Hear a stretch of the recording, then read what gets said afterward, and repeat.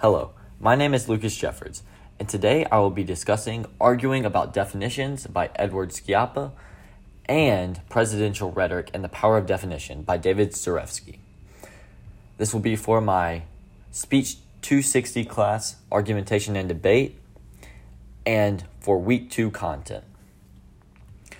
My argument will be, argumentation is necessary in creating a definition.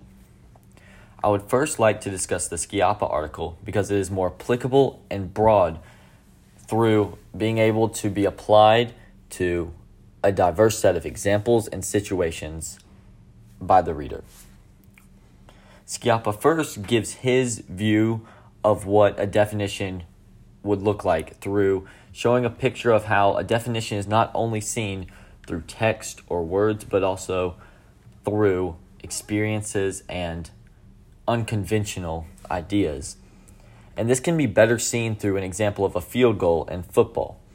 According to Google, a field goal is a score of 3 points in football made by drop kicking or place kicking the ball over the crossbar from ordinary play. However, people who watch football and people who have personal experience, background, and have seen other descriptions of a field goal do not only describe a field goal by its Google definition or word definition.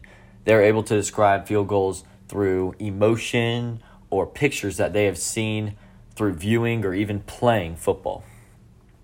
Schiappa also goes on to describe certain questions that people should ask themselves when describing a definition of a thing or a word.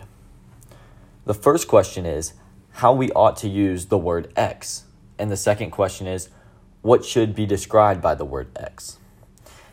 I will use an example of a field goal again to answer these questions, but I will move to a more vague description of a field goal range.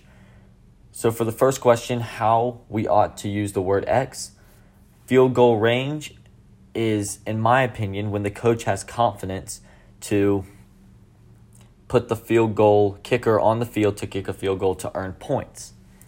However, other people would argue that a field goal kicker would not have to have the confidence of the coach to go on the field, but the confidence of a special teams player, or it is a situational play by the coach. And the second question, what should be described by the word X, is also answered with the coach's confidence, but also can be argued to have a stronger definition for field goal range. So, in concluding the Schiappa article, it is prominent that argumentation is very necessary to find a strong definition of one thing, action, or other term you're trying to describe.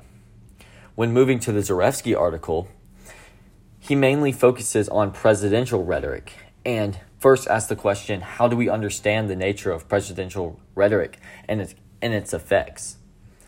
And he describes later on in the article that not all people are going to change their attitude based on the rhetoric of the president.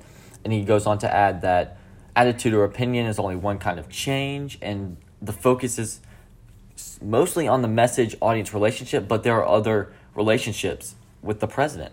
And so this can be very seen through the Trump claiming election fraud in the 2020 election. Not everyone believed that there was election fraud. Not everyone had to change their opinion. People had trust in the election system and kept it throughout.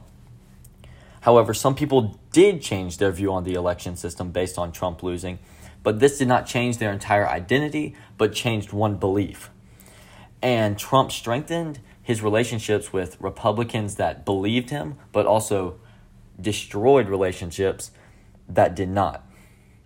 Zarefsky goes on to describe how messages and metaphors are along with presidential speech, and this can also be seen in the Trump election fraud statements, how he created a movement that was not good for the nation and divided the nation, but everyone was listening and everyone was paying attention to him.